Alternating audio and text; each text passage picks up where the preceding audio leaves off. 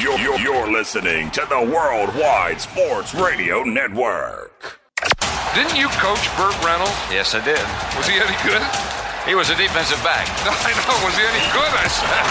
103.9 FM LI News Radio presents The Weekend Crunch with Errol Marks and Speedy Petey. Hello, Long Island, New York, and around the country. This is The Weekend Crunch. I'm your host, Errol Marks, and my co-host, Speedy Petey. Remember, you can listen to our show every single Saturday from 7 p.m. to 9 p.m. New York Eastern Time only on 103.9, the LI News Radio Network. Brought to you by New York Sports E-Magazine and the Worldwide Sports Radio Network. We are back, ladies and gentlemen. Yes, from our hiatus as me and Speedy for the first time, and I would say 3 years, had a vacation. We didn't do any shows for a week.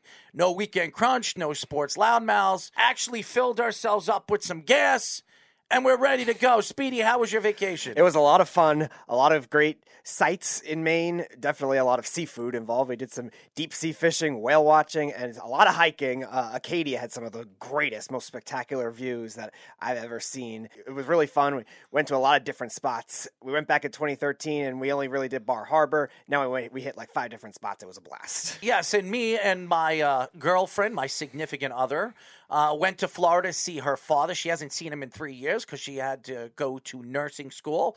She graduated just recently, so she wanted to celebrate. So she wanted to go see her father. We checked out all different parts of Florida. We went to Tampa, Clearwater, St. Petersburg. It was beautiful.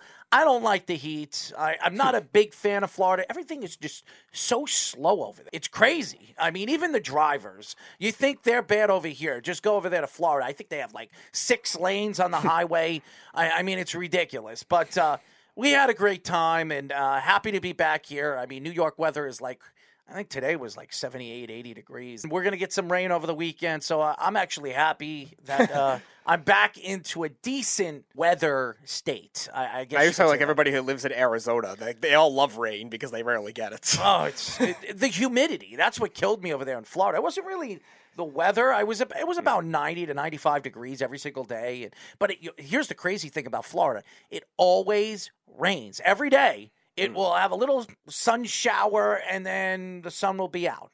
And they would say every day it's supposed to rain, and then we'd have a little sun shower, and then it would be beautiful. Anyways, we got a great show lined up for you guys as we will be talking to, again, Dynasty Nerds writer and podcaster Garrett Price. He will be joining us a little bit later in the show. He's fantastic, knows a lot about football. He can give you the ins and the outs of fantasy sports, but we're going to get into the whole Aaron Donald contract, the Cooper Kupp extension. We'll go around the league, the Deshaun Watson debacle. We'll talk to him about that, his thoughts, and we'll go through the league and where he sees the league to be this year in 2022 with the young quarterbacks, with their second year, the Justin Fields of the world, the Zach Wilsons, and obviously the Trevor Lawrences. So, and obviously Trey Lance, too, who everybody thinks is surprise MVP, which the NFL Network is just out of their damn minds. If they think that Trey Lance is going to be an MVP candidate, and they're trying to compare him to a Patrick Mahomes, because Patrick Mahomes, if you remember, he played behind Alex Smith for a year, played like the last couple of games, filled in the last couple of games, and then he just light the NFL on fire the year after Alex Smith was traded or let go. So it's going to be an interesting new season and a lot of great teams, and I definitely want to hear what Garrett has to say about football. So we'll get into football with him. We'll get into the NHL playoffs. As we know, the Avalanche is going to be moving on to the Stanley Cup Finals. Not surprising, but not after some major injuries. So that'll be interesting moving forward for the Colorado Avalanche and the New York Rangers and Tampa Bay Lightning as game number 6 tonight, Speedy. Could the Rangers stay alive and bring it back to Madison Square Garden? Unfortunately, some bad things happened at Madison Square Garden after the game as a fan gets knocked out. Lightning fan gets knocked out by a Ranger fan. So we'll get into a little bit about that in just a few moments. I'll tell you a couple of stories of my experiences at Madison Square Garden and why the NHL needs to figure out how to protect the fans and securitize, and I say It's not even a word. Security needs to protect the fans that are attending these events. So we'll get into that. We'll get into the Celtics and the Golden State Warriors finals as it is tied 2-2. It's been a very close series. Steph Curry has been hot and on fire. Not surprising. Mr. 3-point shimmy man. Wes's boy. Yes, Wes's boy. So I'm glad. He actually texted me the other night telling me, oh, there's the shimmy. I said, are you kidding me? Could you stop with this shimmy stuff? But we'll get into the Golden State Warriors and Celtics series. We'll get into the Mets' woes with injuries and how we think it's not going to affect them moving forward, as Max Scherzer looks like he's on his way back. So is Jacob deGrom. So Met fans should be very excited about that, as they are going to be at full strength soon. Marte could be out for about a week, maybe a week and a half, and he'll be back too. He's been very big for the New York Mets, hitting over 300 and stealing bases at the clip. So we'll get into the Mets as well. We will also get into the Yankees, as the Yankees are just hot. Even though Garrett Cole didn't look so hot the other day, giving up 5 home runs in a game. But we'll get into Garrett Cole as well, and where we see Garrett Cole's mental brain action as far as moving forward this season, especially in the playoffs, where we saw what happened against the Red Sox last year in the playoffs. So we'll get into the Yankees. What else, Speedy? What else should we get into today? I think you pretty much nailed everything. Yeah. And then we got Moneyline Mania. Moneyline, that's right. I forgot about that. Moneyline Mania. If you guys are betting fans, or you like to bet on DraftKings or whatever you bet on, you have to listen to this segment, as Wes, Chaz, and the crew. These guys are the best handicappers in the country. They will be joining us a little bit later in the show. Very excited about that. And obviously, Speedy, Crunch time. I'm just dragged with the Florida. I'm burnt, okay? Burnt out. I got literally and metaphorically. Yes, by the way, I got a tan too, so that's a good sign. We didn't go to the beach. Well, we went to Clearwater, but I didn't get to lay on a beach. I'm not a beach fan. Happy to be back here. So why don't we get into the Rangers? And I will say this. If you're a Ranger fan right now, you can't be upset where they are in the Eastern Conference Finals. Nobody thought the New York Rangers would be in the Eastern Conference Finals playing for Lord Stanley's Cup. Some people probably didn't think they were going to make the playoffs this year. Bringing in a new GM in Drury, bringing in a new coach in Gerard Gallant, and with a team that has a lot of youngsters. This is one of the youngest teams in the NHL. They're still the youngest team in the NHL playoffs as we speak today. You look at the talent that they had, the Lafrenières, the Kakos, the Keatles of the world, and arguably one of the best young players in the NHL in Adam Fox. A goaltender like Igor Shesterkin, who has been fantastic ever since the Carolina series. And I don't mean to be hurtful to the Ranger fans if you think that he had a great series against Pittsburgh, because he didn't. But a first-year goalie in the playoffs, it's not too shabby to go and take your team to the Eastern Conference Finals against the two-time NHL champion. You look at this team as a whole, the Rangers, and you think, wow, this team has so much good young talent that this team is going to be here every single year. And you know, Speedy, as I know, when you get into the playoffs, there's no guarantees. When you get into the playoffs, there's nothing telling you that you're going to be there next year. So when you're a Ranger fan, you sit here today and you're saying, well, we're going to be knocked out. You have to stay confident, because you don't know when you're going to be back in the Stanley Cup playoffs. You don't know when you're going to be back in the Eastern Conference Finals. And you don't know that this team will be together as one once again another year. There are a lot of takeaways for the Rangers getting this far. Win or lose tonight and win or lose in this series is 3 things. 1, they are very battle-tested. They were comfortably winning in Game 7 against the Carolina Hurricanes. They are comfortable coming back from many 2-goal deficits that they've had to overcome in the playoffs. The 3-1 comeback against the Penguins. Yes, backup goalie, still young team. That's a big takeaway. Number 2, the instant impact that a lot of these trade deadline acquisitions have had for the young players. The kid line has been the best line so far in the playoffs, but also the instant impact they've had for some of the veteran presence that it doesn't usually happen this quickly overnight. And that's a big thing for the Rangers. A lot of the times we've seen in their history, trade deadline acquisitions not work right away. Keith Yandle really struggled once he came to the Rangers. Rick Nash, well, he was a free agent, but he struggled there. Eric Stahl was a big-time bust with the Rangers. But a lot of these guys they brought over are big contributors right away. And number 3, the young players have played the best so far, both forwards and defensemen in the playoffs, and that's a good sign for the future of this Rangers team. Again, whether they come out of this series, we'll see. Hopefully they come back, but down 3-2 going to Tampa will be hard, but good takeaways. Not the way they lost has been painful in this series, but it's not like they're getting blown out either, and that's a great sign for a young team. Anybody that knows me knows I'm not a Ranger fan. Yep. Anybody and their mother knows that I do not root on the New York Rangers. But after game number 2, being up 2-0 against the Lightning, I thought the Rangers had the Lightning's number.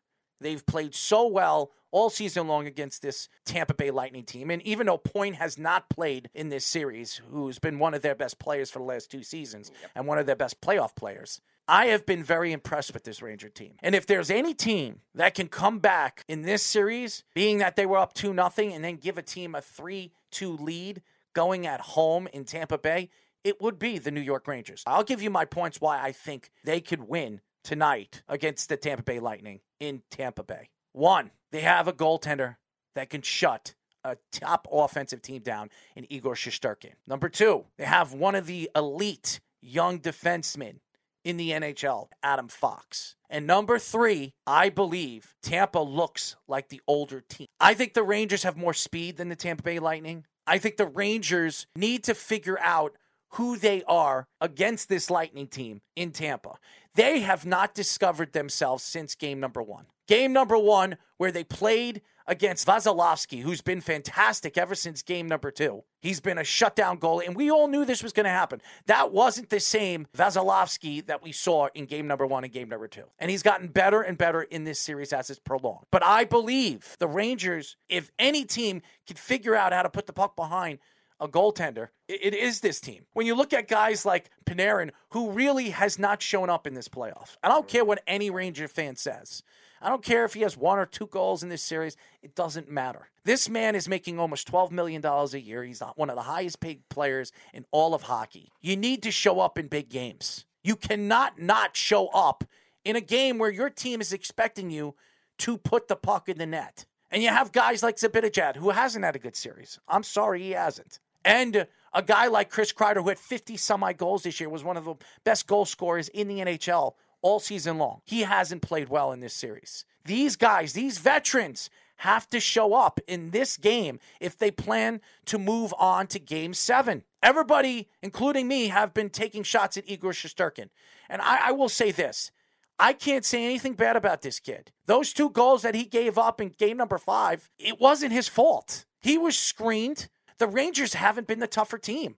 Why isn't Reeves playing in the third period, being that he is the tough man on this team? You got to put a scare in this Tampa Bay Lightning team early in game number 6 if you plan to surprise everybody and take this to a Game 7. Well, Reeves didn't play in Game 5 because they put in Kevin Rooney because Ryan Strome was going to be in and out because of his injury, and Goodrow didn't play at all. So they needed a little more center depth, and yeah, it turned out to be a mistake because Ryan Strome decided to miss an open net, which would have given the Rangers the lead late. Yeah, nice going, Ryan Strome. I don't know. I know a lot of Ranger fans are like trying to point fingers on why the refs. It was the referees.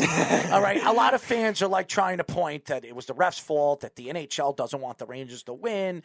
Justin Bieber, it has a concert Monday, and it's going to affect the Ranger game. By the way, Justin Bieber just came out that he has a sickness, and he's going to be out for 3 weeks. He actually made an announcement, so it's not going to make any difference what happens in game number 6. If the Rangers win in game 6, there won't be a Justin Bieber concert. They will be able to play in game number 7.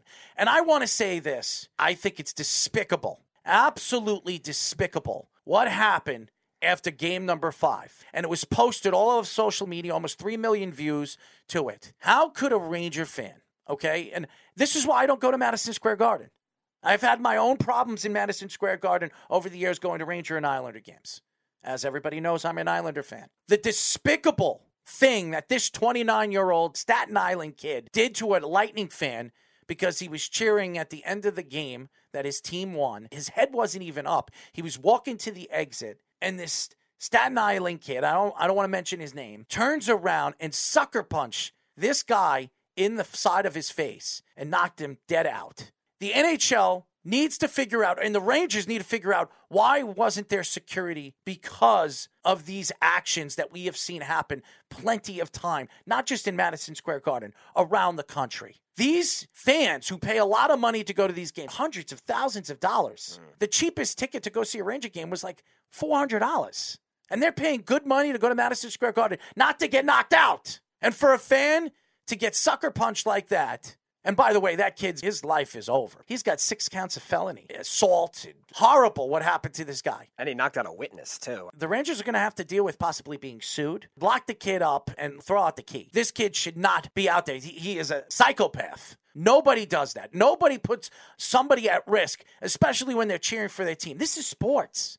Sports is supposed to be enjoyable. Win or lose. You're supposed to not be a sore loser. You teach your children not to be a sore loser. The Rangers don't pay your bills. The Rangers didn't pay you to go and watch them play. And I'm not saying you shouldn't be angry that your team lost. But to knock out a fan of another team because your team lost and you were upset and he was cheering, that's despicable. And the NHL needs to figure this out. And the Rangers need to figure this out because these teams, these multi-billion-dollar organizations need to protect the fans because they're the ones that are paying their salaries. James Dolan, time to up your security. Absolutely horrible. That probably stood out more than the Ranger game. Nobody even cares about what happened in game number 5 after that happened. If he wants his superstardom to be that he knocked out a Lightning fan and he's going to go to jail for a significant amount of time, boy, oh boy, you deserve nothing but the best of our jail or our court system because you don't belong out and about.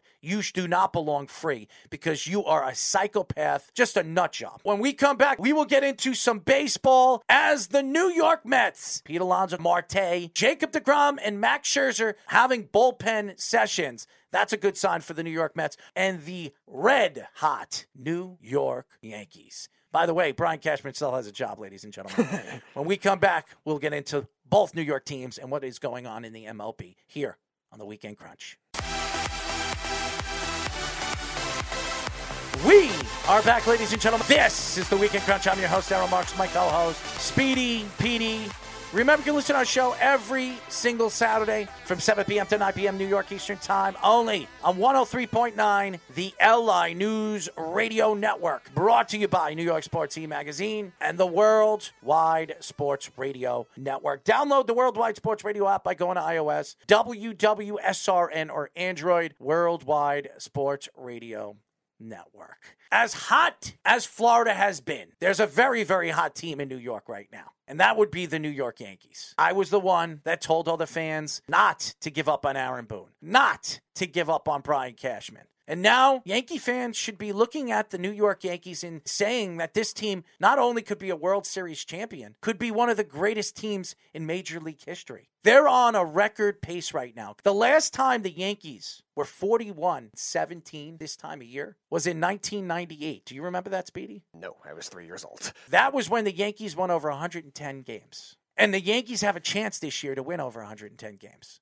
Everybody remembers what San Francisco did last year. I don't know how many wins they had. 107. The Yankees have looked better than that hot San Francisco team did, especially in the second half. Now, we don't know what the Yankees are going to do moving forward with the injuries that they could have. They've stayed pretty healthy this year. It's crazy. Aaron Hicks is still healthy. Aaron Judge is on a record pace. He could be the first player to hit over 61 home runs, as we know, with the steroid situation. Shout out to Roger Maris Jr., who has spoken out on Aaron Judge, saying that if anybody should break it, if anybody he would want breaking it, it would be Aaron Judge. And if Aaron Judge hits over 61 home runs, he would probably be the first non-steroid abuser to break Roger Maris's record. That is an unbelievable feat. And right now, Aaron Judge is looking for a big-time $300 million contract. Now, I don't know if the Yankees are going to be willing to give him that. There have been stories coming out that Aaron Judge might be thinking about moving home. Grew up a San Francisco fan. Aaron Judge is having a fantastic year. He is by far right now the MVP of the American League.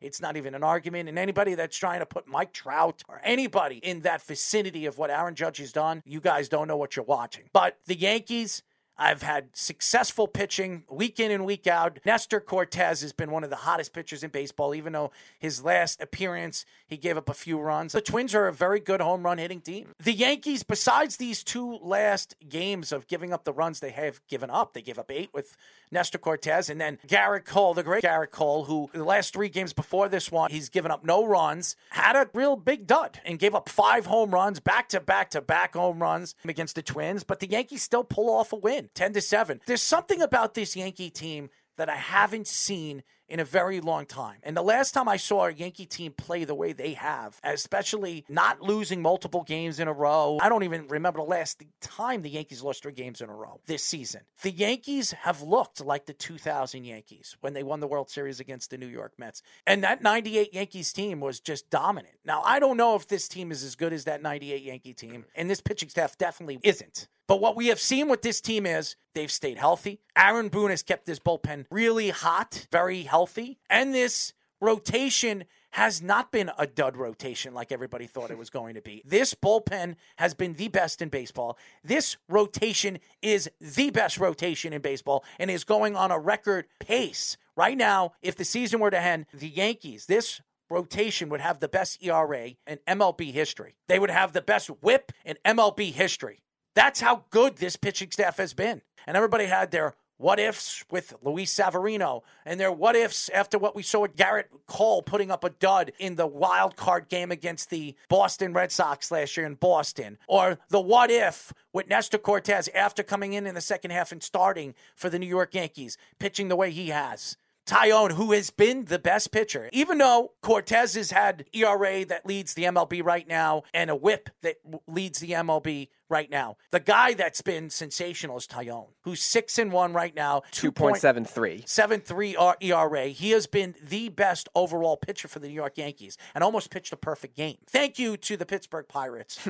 for lending us all these great, fantastic players. It's benefiting New York Yankees. And by the way, all those Yankee fans that wanted to get rid of Brian Cashman, the league has passed him by. Brian Cashman didn't make those big, savvy moves like the Mets did with Marte and the Max Scherzers of the world. No, what he did was he brought in young players from his farm system, filled them in the bullpen, added a piece here, added a piece there, and look what this team has become. 2 side notes before I get to the actual Yankees. The back-to-back home runs was an interesting one because it was Arias, Buxton, and Correa for the Twins. So it was ABC back-to-back home runs. There you go. And also, Brian Cashman knows how to strategize against the 2 teams that are easiest to fleece in the Pirates and the Rockies. But yes, Aaron Judge definitely MVP this year, on pace for a 60 home run season, which is unheard of in today's baseball. I think Ryan Howard was the last one to do it in 2007. Yeah, Aaron Judge had it close to his rookie year. He got over 50. Pete Alonso, his rookie year, over 50. But beyond that, it's hard to get to that point, especially somebody with the durability issues that Judge has had. And he stayed healthy all season, which is a great sign for the Yankees, and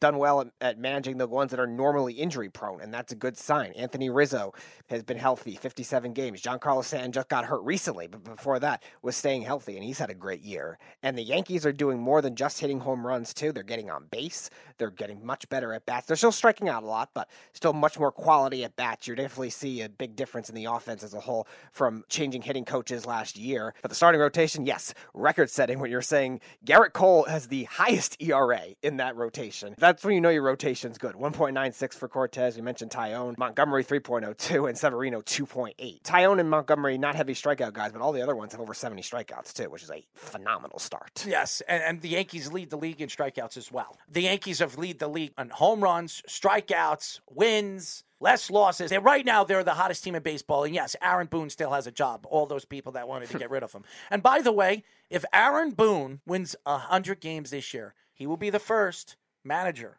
in Major League history in his first 5 years to have 3 100-win seasons. And that, ladies and gentlemen, are the Yankee fans trying to throw away? Get rid of Aaron Boone and hire Buck Showalter. I'm not saying Buck isn't great for the New York Mets, but boy, oh boy, Aaron Boone is right now the best manager in baseball. I'm not saying it's not because of the team, but you look at the team right now. Did anybody think the Yankees were going to be here this year? They thought they were going to be a top American League team, but did anybody think that the Yankees at this point would have the best record in baseball with that bullpen, which didn't look good last year, and that rotation where on paper, besides Garrett Cole, there was no sure thing? That has to do with managing. That would be Aaron Boone. As far as the New York Mets are concerned, a couple of major injuries, but not severe, thank God. Pete Alonso gets hurt, gets hit with a pitch. A lot of people thought he had a broken finger. He was bending on the bench. He gets his MRI, came up negative. For bad luck for the New York Mets over the years, that's a great sign for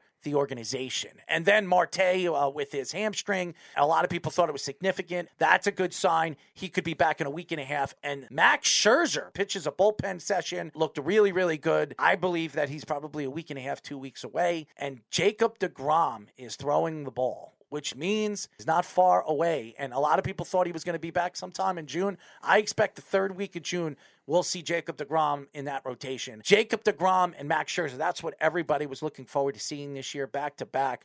Two of the more talented pitchers in baseball. I would say 1 and 2 in all of baseball. The Mets have them. We're a couple of weeks away of seeing that rotation at full form and maybe take a little pressure off of Bassett, who hasn't looked good the last couple of weeks because it's him. That's a lot of pressure on him. So that's a good sign for the Mets, Speedy. If you're a Met fan, you're definitely looking forward to the end of June. And the one thing that we were looking forward to the Mets is how they would weather the storm. And that's been a problem in years past where if they had a bunch of injuries all at once, they either overcompensated by rushing other guys back or would just mentally crumble. And had a split against the Dodgers. They lost 2 out of 3 against the Padres, but still have played well the rest of the time. They're beating the teams they need to beat. They're winning in division. And in terms of the injury management, Pete Alonso I'm not worried about because he is a guy that's been durable throughout his career. Marte, they got to be a little more cautious with, I think, because he's an older player. A hamstring injury for a guy that is relying on his speed. You were talking about the stolen bases. Now, he hasn't played a lot of center field in comparison to previous years. That's been mostly Brandon Nimmo, and then Mark Canha's done some too. So they don't have to really worry about that. They can keep him in right field, and they can even take him out if they're down in games, if they feel like they could use some offense in other spots, because the Mets have a lot of offensive depth. In terms of the pitchers, Max Scherzer, I trust he'll be fine. Managed injuries throughout his own career very well, just himself, the end of his national stint and the Dodgers.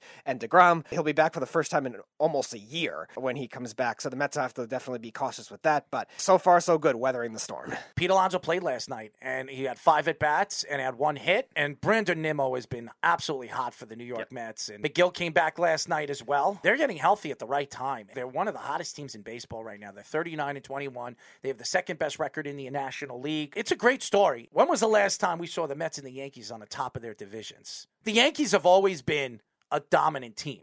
The Mets, they have a good year here, and then they have a bad year 2, 3 years, and then they play well again, and then they have a bad 3 years. Right now, since Steve Cohen has taken over this team, it was a one bad dud year, obviously, because Francisco Lindor, maybe it was the pressure, and some of the other players that they brought in, they just couldn't get it done last year. But boy, oh boy, this year is just a completely different Met team. They've been fantastic. They've been fun to watch. They have a bunch of good young players on this team. Pete Alonso, Brandon Nimmo, still a fairly young team. Francisco Lindor, even Jeff McNeil's had a sensational year. And Jeff McNeil might be a trading piece for the New York Mets because he has been a 300 hitter this year, a natural 300 hitter throughout his career, except last year. He had a really bad year last year. Yeah, I think Luis Rojas really ruined him. He did well even before that with Callaway as manager and now with Buck Showalter. I think Rojas just tried to have him do too much pulling the ball. I think Jeff McNeil is in a very good position to be a top-end hitter in baseball again. Mark Canha has been sensational too, who's been a very important hitter for the Mets in that lineup. Last night had 2 hits and 3 RBIs again. He's been sensational. I think he leads the Mets in multi-hit games this year. It's crazy. With the Oakland Athletics last year, he had a great first half of the season and fell off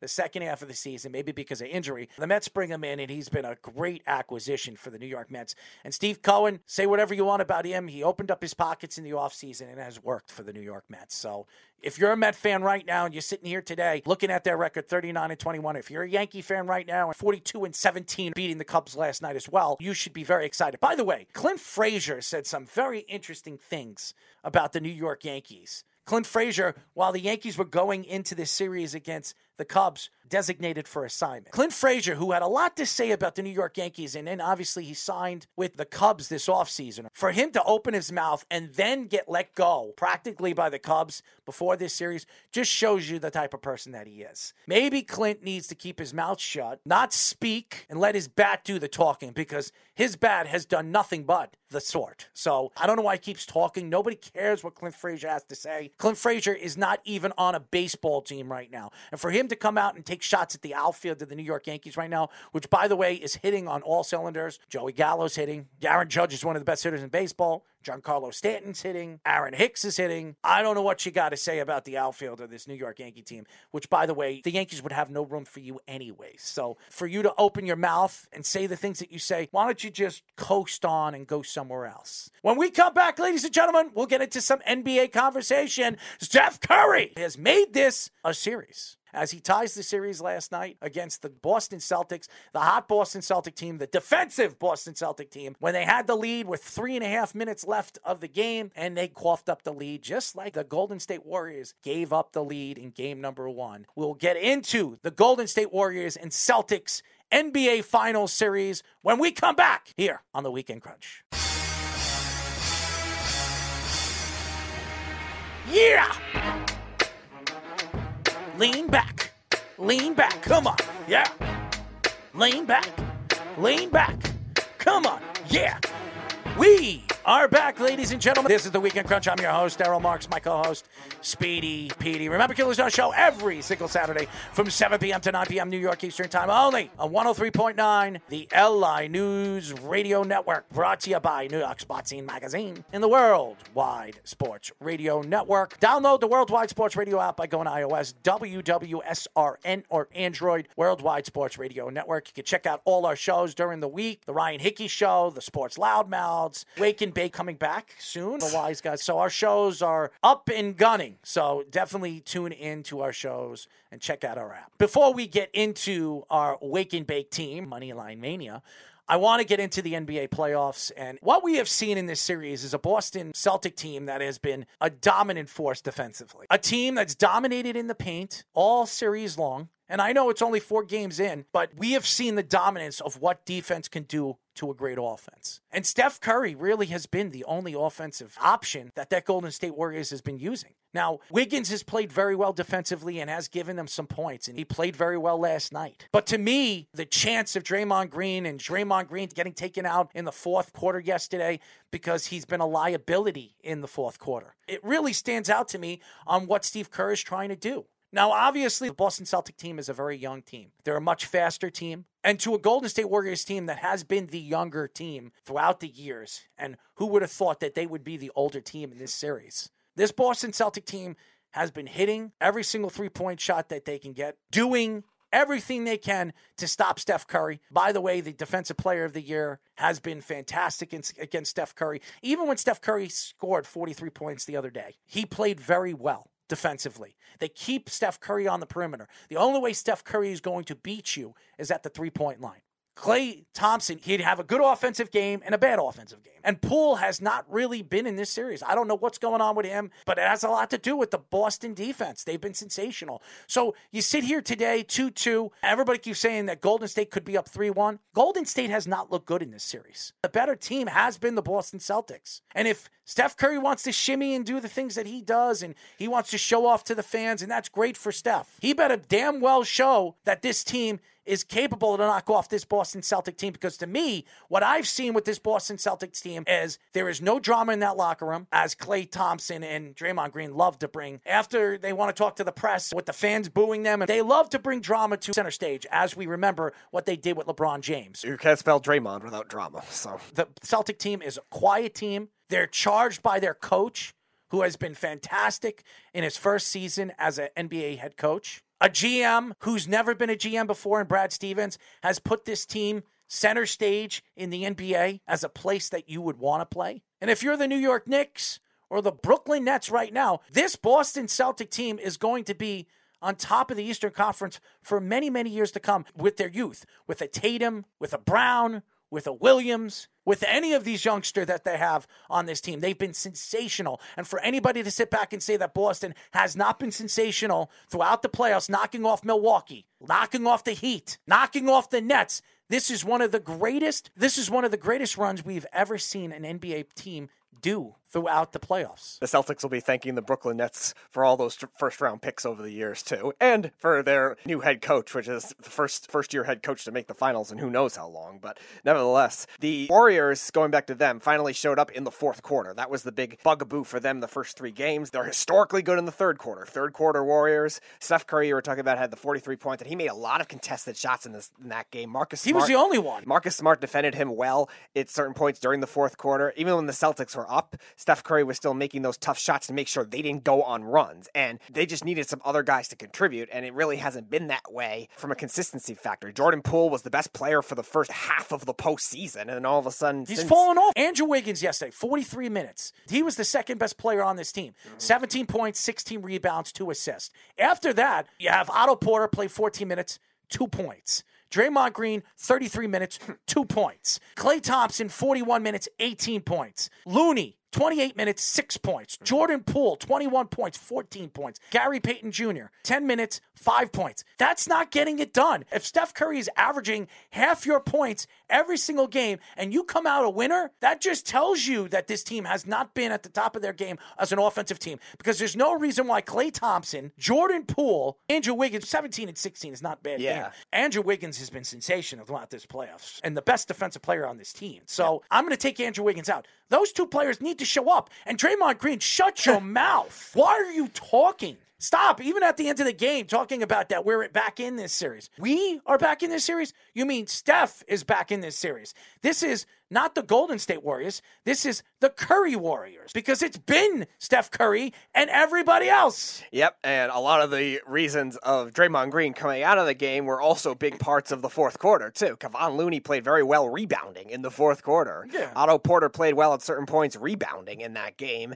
And Draymond Green, nowhere to be found. So a lot of your teammates had to carry the load for that one, Draymond. But yeah, if they can even get a little bit out of Poole, like we saw in the beginning of the playoffs, and definitely... What is going on with that kid? Yeah, ever since the middle of that Dallas series, he has not been the same player. I know at 21 points, when you look at his minutes, he had 21 points and 14 points. Yeah, he played better. That's not bad. I mean, that's 14 points in 21 minutes. That's pretty good. Yeah. But he's not that guy that you can expect to give you 28 points. And Klay Thompson, he has been a shell of himself. He's the fourth option at this point. He's been a shell of himself. Yep.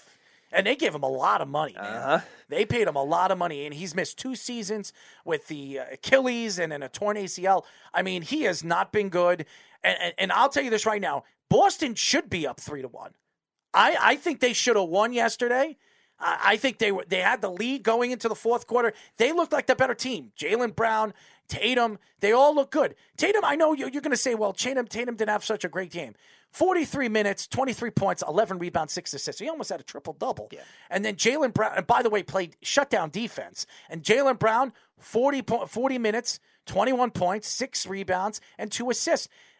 And if you're getting 18 points from Marcus Smart, you're going to probably win those games. Probably going to win those games. The fact that they did not win this game was because Steph Curry had one of those all-time great games that he couldn't miss a shot in the fourth quarter. He was just unbelievable. In the last 3 minutes of that game, it was Steph Curry and everybody else. Yeah, the Celtics didn't have that, unbelievable type performance from either one of their stars, and that just ended up being the difference. It wasn't necessarily a bad game planning thing. It just was Steph Curry just making tough shots that you're going to see rarely other people make. So the Celtics, I don't think, did anything notably wrong. Just, again, finally got out-rebounded for the first time, but Golden State really had to address that because the Celtics were just dominating them on the glass with Robert Williams and Al Horford the way they've been doing all finals long. But not putting Draymond Green on the court seems to be a much better thing to get rebounds and actually play defense and not get rattled by the Celtics fans crowd that were shouting swear words at them. Please. Yeah, okay, Draymond.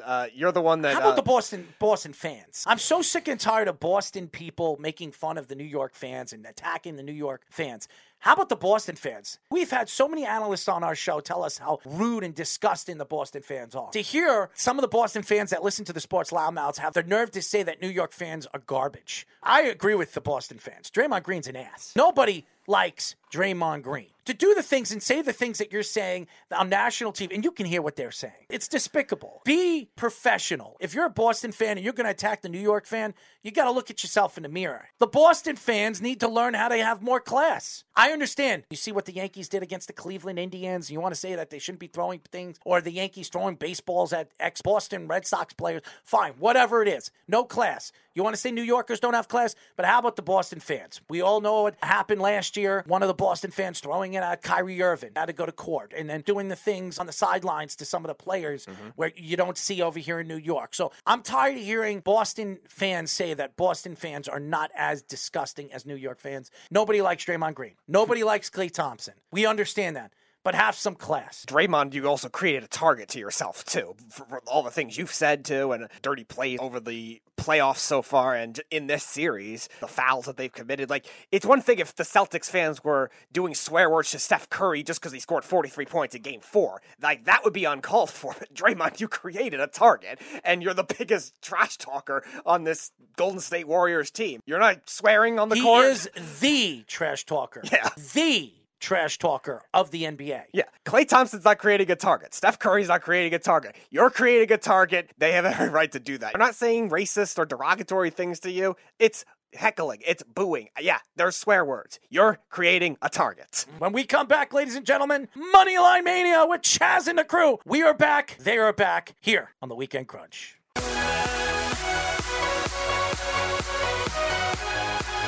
We are back, ladies and gentlemen. This is the Weekend Crunch. I'm your host, Errol Marks, my co-host, the Speedster, Speedy PD. Remember, kill us on our show every single Saturday from 7 p.m. to 9 p.m. New York Eastern Time only on 103.9, the LI News Radio Network, brought to you by New York Sports Team Magazine and the World Wide Sports Radio Network. Listen to all our shows throughout the week on our app by going to iOS WWSRN or Android Worldwide Sports Radio Network. Speedy, what is this segment brought to you by? Sports Betting Weekly and Wake and Bake. This segment is brought to you by Sports Betting Weekly and Wake and Bake, as they will be returning on the Worldwide Sports Radio Network very soon. We call this segment Money Line Mania. This is Moneyline Mania with Chaz and the crew. Our boys are back, ladies and gentlemen, as we are back from our week vacation. I've got some tan, I've got some color. Speedy's got some fish. Our boys, Moneyline Mania, Chaz and the crew. Chaz, what's going on, buddy? Well, we missed you, but you do definitely look tanner, but Beautiful. I don't smell any fish. Do you smell any fish, Hector? I don't smell anything. Oh, you got a cat, though. You might smell fish in your house. Yeah, he's 'cause you right got here. a cat. Smell-o-vision, baby. It's a new thing. Hector's in San Diego with you, buddy. We're on the other side of the country. We're in New York. Well, you're where it's happening today, because today was the Belmont. I was supposed to go to the Belmont. I never received my invitation, so their loss. I've been to the Belmont. Well, you know they cut back because of the arena. Yeah, I heard about it. And unfortunately, it just You didn't make the top 50. No, unfortunately. I might be the prettiest, but I'm definitely not the smartest, I guess. I don't know. Anyways, we haven't spoken in a week. I'm very happy to have you guys on, Hector, Chaz. Hopefully we'll have Wes on next week to join us, because he He'll loves... be bragging about the Warriors. He loves to brag about the Golden State Warriors as he's doing the shimmy. He made sure that he sent me the shimmy dance from Steph Curry yesterday after they pulled off that win, a crazy comeback win. He's bet him, so he's got him in the futures. He's got some good money on him at good odds. But the thing is, Boston you could not give that game away. You had to take that game, and they didn't take it. Now, I think Wes has got a winner. I could see Golden State winning 2. They got to win 2 at home, and I think they can do it. It evens out for the first game, Chaz, because Golden State should have won that first game, too.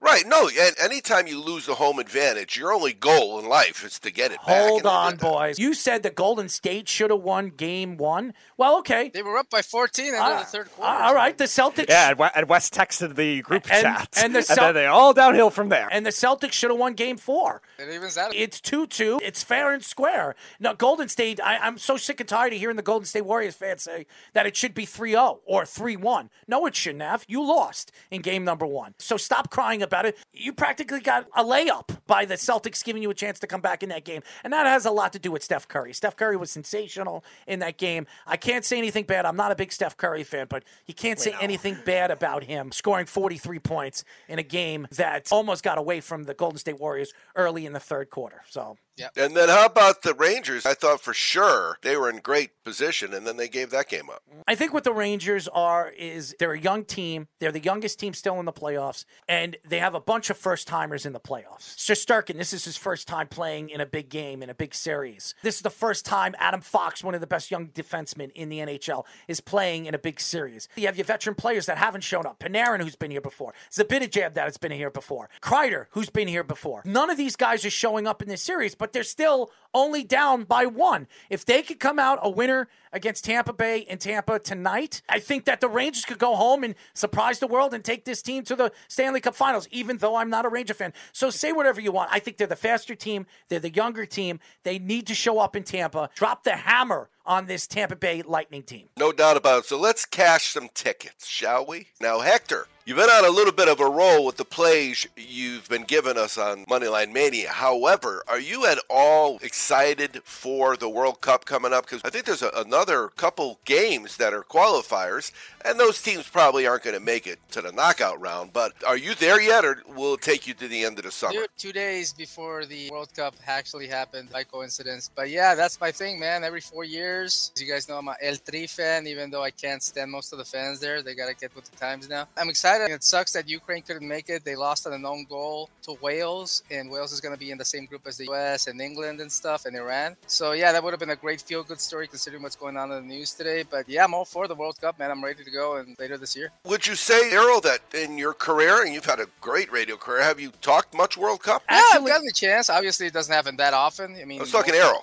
Yeah. Oh, me? Oh. You're a soccer play-by-play guy. I know you follow it. I'm actually possibly going to the World Cup this year. I have a friend that goes to every single World Cup, him and his boys, so they're going over there. It's a third world country, so I've never been there before. But also, I watch the World Cup every single 4 years. It's really one of the big soccer tournaments that I look forward to every 4 years. It's like the Olympics or the World Cup. It's something that you look forward to, even though the United States is never a team that you're expecting to go to the semifinals or the quarterfinals, never come out of their round robin. But this year, with the division that they're in, besides probably England, they could absolutely compete and come out of that division if they show up and they play the way they should play. But again, the U.S., they always have good goalkeeping. Their defense never plays well in these tournaments. They can't score goals. They need to figure a way how to score goals. They have 2 really good players that play over there in the English Premier League. So hopefully we see a USA team actually show up in this World Cup tournament. I have an idea that I think would take the USA men's team and bring them up a notch. But I'm getting pushback whenever I bring it up. And it's simply to take the girls and put mustaches on them. Wouldn't that work? The girls are good. They're finally getting paid even money now. I was just about to say I'm that. gonna do That's good that they're finally getting that. I wanted to bring that up because I really am. I've never been more excited about a World Cup, mostly because the pandemic allowed me to learn so much more about soccer because we had nothing else to cover.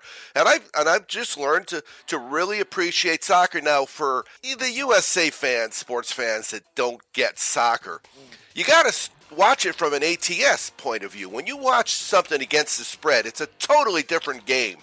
You're not bored in a soccer game when you got 0.5 as your total and you only need 1 goal. Everything's exciting. Like you said, Hector, you get own goals, you get penalties.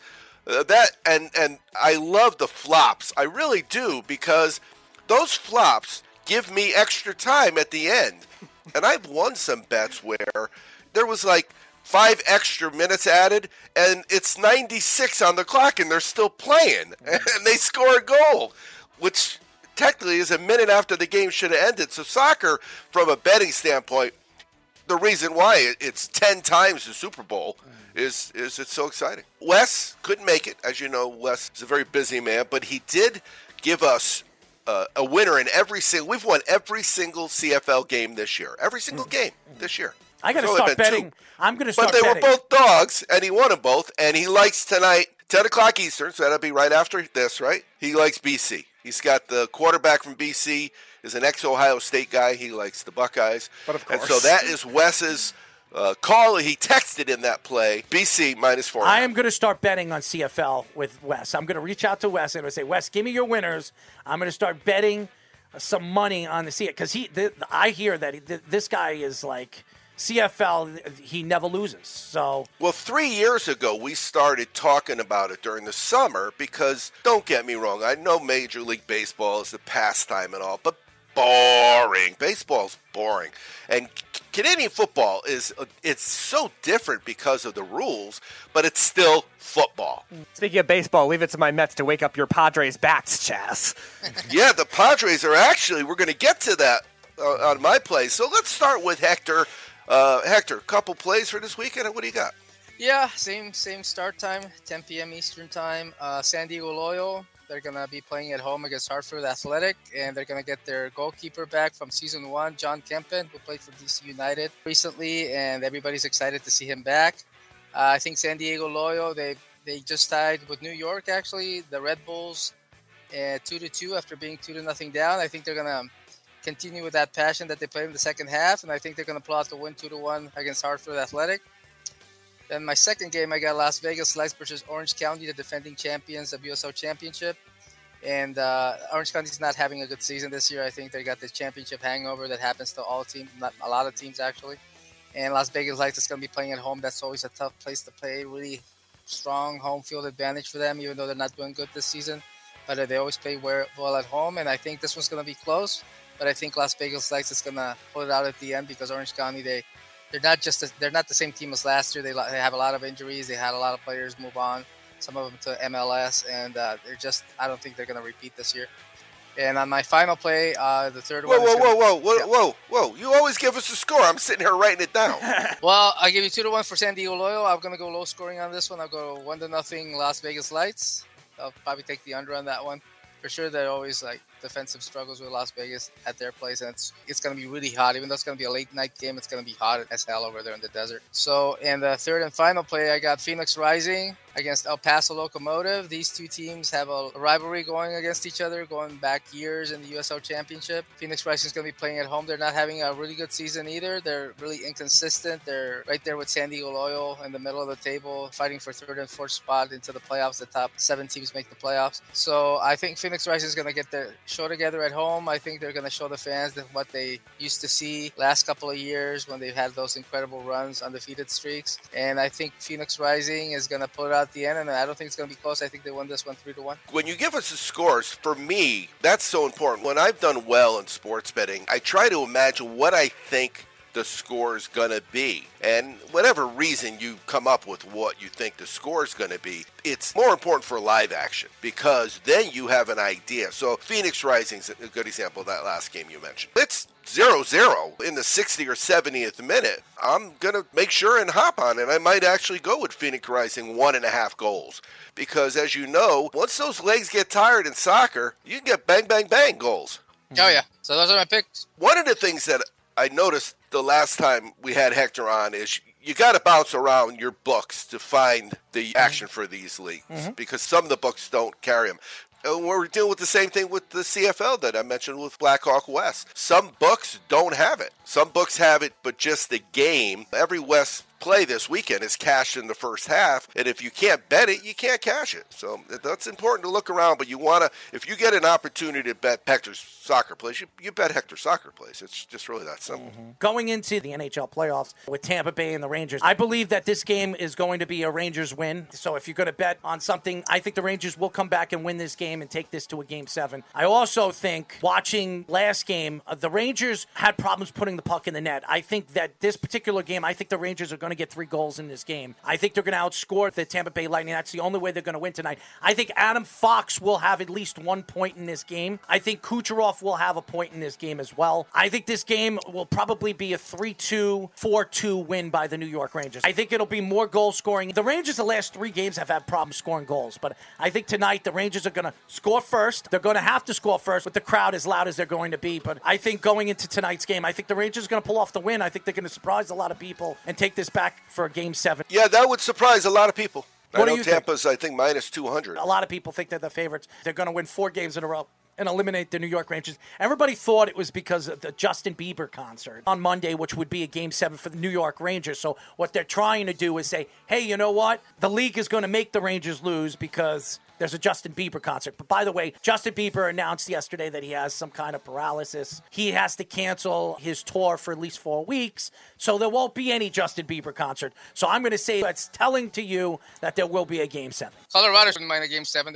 They're resting and watching all Oh, these exactly. We talked about that, though, right here on this show a few weeks back when we had the NHL futures, and one of the things we talked about is how well the Rangers were playing, but the fact that Tampa Bay was just getting disrespected as back-to-back reigning champions, and they were 12-1 when we talked about them. I also think that Tampa just didn't find their legs until the third game, and finally when they found their legs, and Vasilevsky played a lot better in Game 3, Game 4, and Game 5, and you see the difference. This guy is a top-end goaltender. Going into this series, it was the battle of the goalies. Shesterkin, who was the Hart nominee and probably going to be goalie of the year, Vezina Trophy winner this year, and Vasilevsky, who's been the top goaltender in the NHL for the last 6 years. So you have two Russian goalies facing against one another. They know each other very, very well. And you've seen it. It's been the battle of the goalies. And I think Vasilevsky has played a little bit better than Shesterkin. And that's why Tampa is up 3-2 in this series. I'm not surprised Tampa came back. This is a championship team. This is still not the same Tampa Bay team that we saw against the Islanders the last 2 years. That was a better team. This is a newer team. This is a more, I would say, younger team. Even though that doesn't say much because they're not a younger team. They've got a lot of veterans on this team, but they've got a bunch of younger players on this team. And Braden Point has been their best player throughout the season besides Kucherov, and he hasn't played since round 1. So did he play round 1 at speed? Yeah, he did. Oh, he did play round 1. He got hurt. He got hurt in the Game 7 against the Leafs. Yeah, so he's been out since round 1, so they haven't had their best player, and they're still up 3-2, and that's telling to you how good Tampa Bay is as far as depth is concerned offensively. Winning 3 in a row is just unheard of, right? Well, in the playoffs, I mean, except if you're the Colorado Avalanche and they eliminate the Edmonton Oilers in 4 games, but that nobody thought Edmonton should have been there. Nobody should have thought Edmonton was going to knock off the Calgary Flames. I think that if Calgary made it to the Western Conference Finals, I think it would have been a better series and more fun to watch. But I don't know. I guess Calgary's goaltender was one of the best goalies in the NHL, just decided not to show up in that series. Yep. So let's get back to your vacation week. You both had a great week, it sounded like. But what happened is I lost the ability last week to remind people that my Sunday baseball plays on the show before that were 8-0. And 8-0 is a pretty good day. 8-0 is a pretty good day. Pretty good or that really was good? Me patting myself on the back.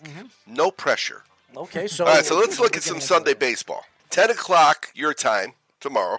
Pittsburgh and Atlanta. I'm taking Atlanta. The reason I'm taking Atlanta is because since June 3rd, Pittsburgh has not scored more than 3 runs. Atlanta is just playing really, really good baseball. I would be surprised if by the end of the summer that Mets lead over Atlanta shrinks a little bit because the Mets played so well to start. It's going to be hard to maintain that. Now, since June 2nd, remember, Pittsburgh is June 3rd. They haven't scored more than 3 runs. Since June 2nd, Atlanta's allowed 2 or less in 6 of 7. And then again, if you only give up 2 runs in a baseball game, you're probably going to win unless you're playing the Yankees. But normally I would add a team total under, right? That makes sense. If you got one team that's scoring, one team that ain't scoring. The problem is Wright's pitching for Atlanta. He has allowed runs in his last 4 home games. So we're going to just stick with the money line media play. We always love that play because it allows, as long as the team wins, you make money. If they win by more than 1.5 or in the first 5 innings, a half a run, then you cash both tickets. Later on, actually, it's 5 minutes later, but Toronto at Detroit. So we got a team that's 10 games over 500 playing a team that's 10 games under 500. These are both 2 good pitchers. But in this last 14 innings, Stripling has allowed 3 earned runs. So 3 earned runs in 14 innings is pretty good pitching, guys. I'm betting that the same way. But I am adding a Detroit team total underplay to that. And then you mentioned the Padres. Yeah, they did. Their bats woke up against the Mets. I've got them playing Colorado Sunday night, 4:10 here, so that's 7:10 there. And I really think they're gonna score runs. They've scored 4+ in 8 of 8. So I like them. I'm giving the runs, but I'm also gonna throw in a little bitty San Diego Padre and over parlay. Because I got to think Colorado's bats will open up a little. I know that Snell's pitching for the Padres, and he's not had a great year, but the Padres are playing well. I mean, the Padres are a game behind the Dodgers, right? Hector, and the Dodgers are paying like $1 billion in payroll tax. Yeah, but, the Padres always have, like last couple of years, they always start off well, but they never finish strong. I'm still taking the Dodgers to win this division. They're like 5 games up in the wild card, and they'll get knocked out in the first round, but it's still a good summer. I think that the Dodgers are definitely going to win that division. The Dodgers are the best team in the National League. Even with the Mets, as good as they are, when Max Scherzer comes back and Jacob deGrom comes back, they're going to be really hard to beat too. But I think when you look at the big picture with the Dodgers have probably the most depth out of any team in all of baseball. As far as the pitching staff, their rotation, their lineup. They spent a lot of money on that lineup. You bring Freeman in the middle of that lineup. Even Mookie Betts, who has had a fairly great season, we haven't seen the best of Mookie Betts. I think the Dodgers are going to be the team to beat in the National League. And in the American League, I think the Yankees, if they keep it up the way they are. But here's the thing. The Red Sox are starting to win. If the season were to end at a last wild card, that would mean that the Yankees, Tampa, the Blue Jays, and the Red Sox would make the playoffs. And before the season started, I said I wouldn't be surprised if 4 out of the 5 American League East teams make it to the playoffs. That's how dominant the American League East is, and that's how much better the American League East is to any of the divisions in the American League. So I think watching the Yankees, even though the Yankees right now are just playing great baseball, the Yankees won like 14 games in a row in the second half of the season and came back and they made the playoffs when everybody thought they were done. So I don't think it's over for any of those teams in that division. The Red Sox could still win that division. The Blue Jays could still win that division. And even the Tampa Bay Rays can win that division, even with some of the moves they made in the offseason. So also with the Yankees going into this series against the Cubs, I think the Yankees are going to sweep the Cubs. I think Clint Frazier didn't do anything well for the Cubs, especially speaking out on the Yankees outfield and the Yankees team as a whole. Clint Frazier is now gone. He's no longer a Cub. I think the Cubs are going to be gone too after this weekend because I think the Yankees are going to shut them down. I think the Yankees are playing good baseball. We'll see if they can keep it up. And we'll see what Brian Cashman does moving forward at the trade deadline. It is June. It's crazy. It's June 11th. We're going on our second week of June. Before you know, June's over, and then we're into July. And the All-Star game, and then obviously the trade deadline. I expect Brian Cashman, the Mets, the Dodgers, all these playoff teams to make moves to put their team in contention. Hector, thank you for joining us. We'll see you next week, man. Take it easy, guys. Chaz, so those are all your picks, huh? Well, yeah. Again, 2 weeks ago, I had 8-0. Good day at the Belmont. Life's good, and I'm happy. Oh, yeah. Who do you got winning in the Belmont? It was Barber Road. Oh, Barber Road. Won a lot of money. There you go. If you don't believe, you shouldn't bet. Chaz, thank you for joining us, bud. Always be cashing, guys. Chaz, a.k.a. Mr. Moneyline Mania, and Hector joined us. They're fantastic, great bunch of guys. They're handicappers that don't really lose. CFL, if you're a CFL bettor, well, you have to listen to Wes. He knows what he's talking about. As you heard, Chaz was 8-0 last week in his picks for baseball. And Hector's been dead on, too, with his soccer, European football picks, too. So definitely keep tuning into this segment. It's always a great segment. And always keep your ears open and your checkbooks open as well. So when we come back, we will be talking to Dynasty Nerds writer and podcaster Garrett Price here on the Weekend Crunch.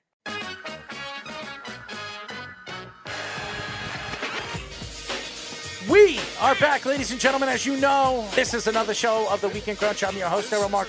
My co-host, Speedy PD. Remember, you can listen to our show every single Saturday from 7 p.m. to 9 p.m. New York Eastern Time only on 103.9, the LI News Radio Network, brought to you by New York Sports Team Magazine and the Worldwide Sports Radio Network. Download the Worldwide Sports Radio app by going to iOS, WWSRN, or Android, Worldwide Sports Radio Network. We had this guy on a couple of months ago, and we have him on again. We're very happy to have him. We are now talking to Dynasty Nerds writer and podcaster Garrett Price. What's going on, Garrett? I have no idea what I walked into, but I can guarantee it's going to be an entertaining show. I can tell you that. It's already been. How are you, man? We haven't spoken to you in a while. I'm doing well. You know me, I love myself some football, and we are in probably the most dead period of NFL football that we'll have for the entire year. So, I'm just licking my wounds, just trying to keep hope alive. It's so interesting because I've been watching a lot of different things on the NFL Network, and I watched something today, and one of these experts, proven NFL experts, said that a surprise MVP candidate, I'm not going to mention names, he believes that Trey Lance could be a surprise MVP candidate this year. Trying to compare him to Patrick Mahomes, sitting on the bench practically the whole year, comes in at the end of the season, plays a little bit of football, showed a little glimpses of fantastic form of throwing the ball, and then he says that this year is his come out year, and Jimmy Garoppolo is going to be traded when he comes back from injury and all this other stuff, and he will be the guy. So what are your thoughts of Trey Lance, the little bit that you've seen of him, and do you think he's the Patrick Mahomes of this year? I don't like to be super hot takey, but for me, not only do I not think he is a legitimate MVP candidate this year, I'm not even convinced he's a good quarterback yet. We've seen very, very little out of this kid over the past few years. Played at a small school and then had an entire year off except for a showcase game, and then sat basically another entire season where we saw 2 games out of him, which both of those games were okay. Nothing in there screamed future savior of the San Francisco 49ers. So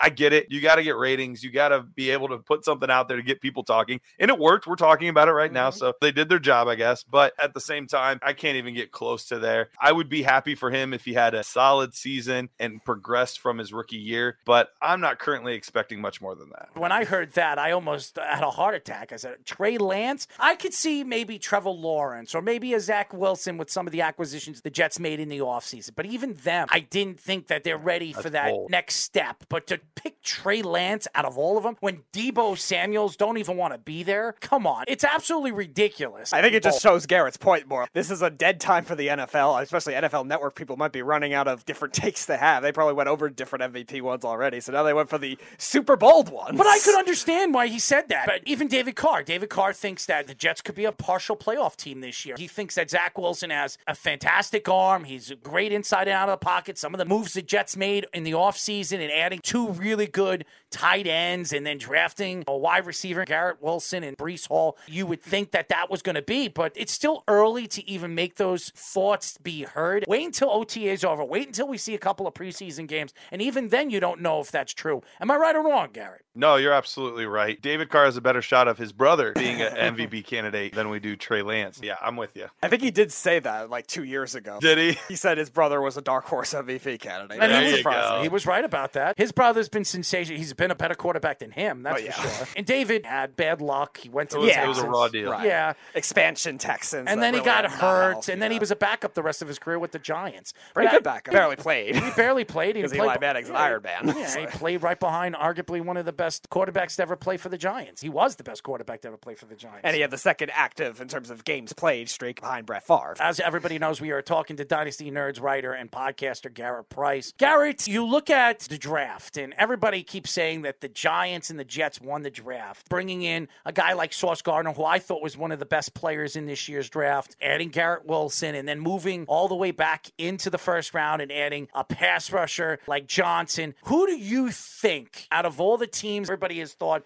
the Giants, the Jets, the Baltimore Ravens, Philadelphia Eagles, trading for A.J. Brown and adding a pass rusher, a defensive tackle, a beast of a man, Jordan Davis. Who did you think won this year's draft? Yeah, I hate to be cliche, but I was on board with the Jets winning the draft. Sauce Gardner, really rangy, long player, able to snatch him up, really solidify that secondary. Garrett Wilson, who was my top receiver in the class, he ended up being the second receiver taken off the board. Guy that can do a little bit of everything. I love seeing guys that have pedigree. He was the number 1 receiver coming out of high school in his class. Carried that all the way through Ohio State. And we know Ohio State's been putting out really solid receivers year after year after year. They're really starting to get a reputation for that. And then Breece Hall's the number 1 running back in the class. So you arguably got the top player at 3 different positions in your draft. So anytime you can do something like that, I think that automatically catapults you up towards the top. It's interesting that you mentioned the Eagles. I think the Eagles are another really interesting one. If you count A.J. Brown as a draft pick, I don't think that there's any receiver that at this point in the draft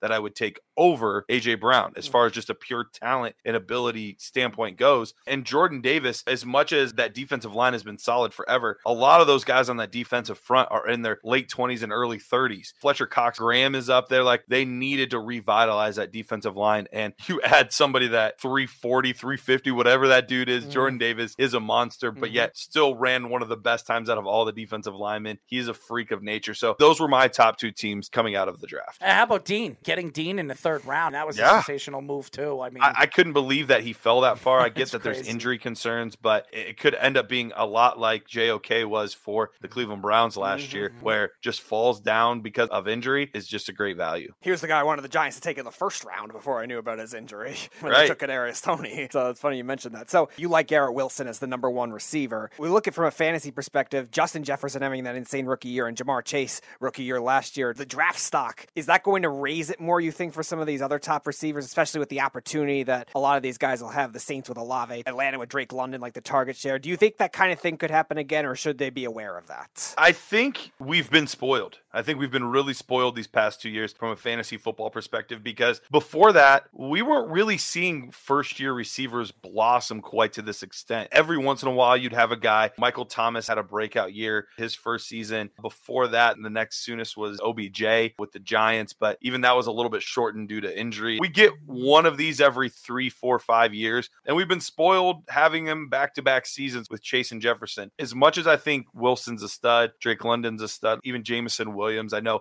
it's not as pretty of a landing spot in Detroit. There's a lot of talented receivers, but I would be very surprised if we had another receiver go out there and put up 1,400 yards and 14 touchdowns. If there was anybody that could do it this year, it would probably be Drake, just simply on the opportunity. But I don't know that the quarterback play is going to be good enough to get him to that level with Marcus Mariota, maybe eventually Desmond Ridder. I think a lot of these receivers could have good years, but I don't know that we're going to have anybody that is in the top 12 for fantasy football wide receivers this season. We are talking to Dynasty Nerds writer and podcaster Garrett Price. Kenny Pickett was the first quarterback off the board from the Pittsburgh Steelers. I think this was a great move by Pittsburgh. They had the opportunity to watch this kid all season long, play in their backyard, kept it very, very quiet throughout. Everybody thought it was going to be Malik Willis. He fell to the third round. I was very surprised about that. But Kenny Pickett, who is the more accurate quarterback, the best accurate quarterback in this year's draft class, with size and ability, I think he's the perfect pick to take over for a Ben Roethlisberger. Maybe starts this year. Maybe he beats out Mitchell Trubisky. What were your thoughts when you heard that he was the first quarterback off the board? I agree with you. I do think it was a good pick. It was very surprising to me, though, because I thought the addition of Mitch Trubisky was the bridge guy. We see this happen often where teams will take a guy that fell off the wagon on another team, or a guy looking for a second chance, or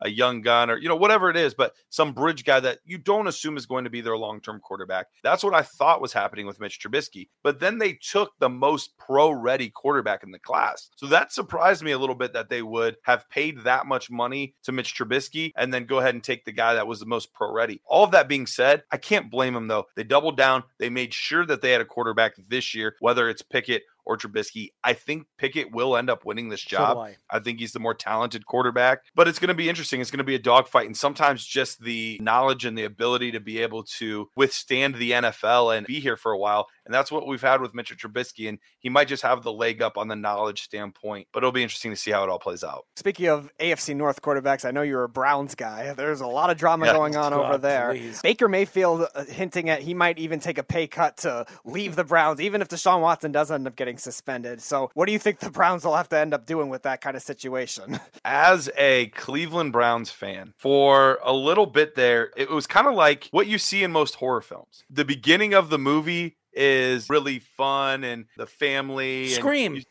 It's the dream scenario, and that's what we were having for a couple years there, where we thought Baker was our guy. We're making the play, we're beating the Steelers in the playoffs. We're like, this is amazing. And then all of a sudden you see something move, and then something happens and the lights go out, and that's what's happening with the Browns now. I should not be surprised. This is what tends to happen in Cleveland. But for once, I was trying to not be a cynical Browns fan and hope that this was going to be good. And of course, the other shoe finally fell, and here we are. So yeah, it's a hot mess. It's a dumpster fire. The Browns gave up 3 years worth of draft capital to get Deshaun Watson, and also locked him into the largest guaranteed contract we've ever seen. And we might not even get to see him play. It's a mess. I think you will. I think a lot of these stories, I wouldn't say they're they're false, but you watch the HBO special. His lawyer believes that a lot of these stories were brought together. A lot of these girls wanted to date him and wanted some kind of money from him. And I don't think that Deshaun Watson is a good guy. 66 women saying that he wanted a massage or something like that.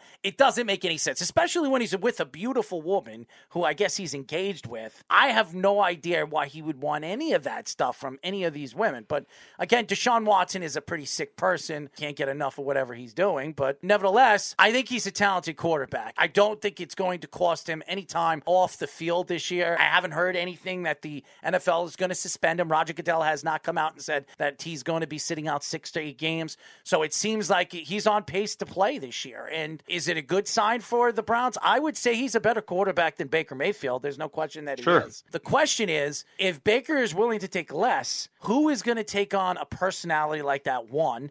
And two, if that team does take him, is he going to go to a team that he fits best with, where he can flourish as a quarterback that he did flourish with the Browns over the last couple of years because of the running game? Yeah, I think there's 3 teams that come to mind as potential destinations for Baker Mayfield, and I think one is more likely than the other 2. The first one is Atlanta. They just brought in Marcus Mariota. We know it's an experiment. It's a fill-in for whoever their future quarterback is. So even though there's an opening, I think they're more or less in tank mode this year. They want to get one of those top 5 picks next year and really secure some of that top-end talent. So I don't think that they're trying to win, and I think the acquisition of Baker would be an attempt to win. The next team would be, I think more likely, would be the Carolina Panthers. Right now, their division is fairly open. You do have Tom Brady and the Buccaneers for this season. But after that, we thought he was going to retire. If that was the case, all of a sudden Tampa doesn't look nearly as appealing.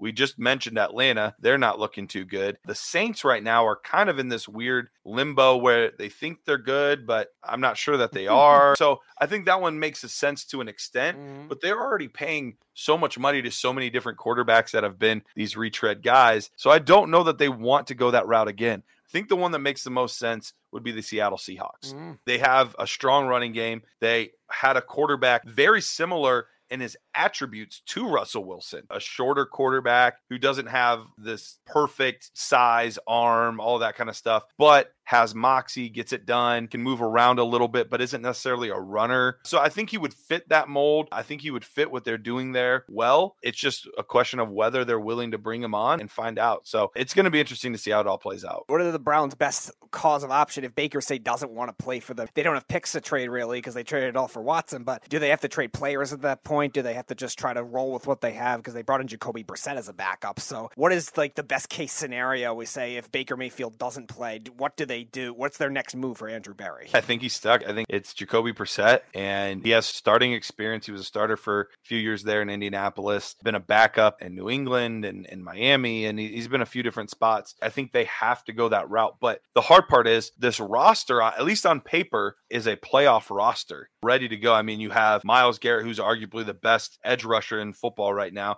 They just re-upped Denzel Ward, got him a new deal. Very solid corner. You have Nick Chubb, one of the best pure runners in the game right now. They just added Amari Cooper. They have one of the best offensive lines in football. On paper, everything is ready to go, but you need that quarterback. It's a quarterback-driven league. I don't care how good your team is. If you have a subpar quarterback, you're hoping best case scenario is wild card one and done. So I think that's where they're at right now, and I think that's best case scenario with Jacoby Brissett. It's very, very interesting. As everybody knows, we are talking to Dynasty Nerds writer and podcaster Garrett Price. So Garrett, you're a fantasy expert. When you're looking towards this season and wide receivers, and Hopkins is going to be out the first 6 games because of the steroid thing. I'm so surprised with that PED story. Yeah. I don't think he needed it, but whatever. And Kyler Murray, who has a lot to prove. They are going to be the regular season Hard Knocks team to watch. It's going to be really fun to watch with Brown there, his best friend. What are your thoughts with the wide receiving core? Who do you think, as far as fantasy is concerned, who do you think are going to be the top 3 guys that you would draft in this year's draft? Also, the quarterbacks. Is Kyler Murray a big notch player to expect to be a high draft pick for quarterbacks in this year's fantasy draft? As far as the wide receivers go, there's a difference between your typical 1 year redraft league and your dynasty league where you're stashing these guys for 6, 8, 10 years on your squad. But as far as redraft goes, just this season, I think you have to look at Justin Jefferson. He's done it back-to-back seasons now. The situation with Kirk Cousins is still the same, but it's a new offense that, if anything, might open it up a little bit more than we saw under Mike Zimmer. So I think Justin Jefferson has to be in the top 3 conversation. But after that, it gets really interesting because you have Tyreek Hill, who would normally be in that conversation, but new team, new quarterback. Tua throwing Jalen Waddle's there. You have Devontae Adams,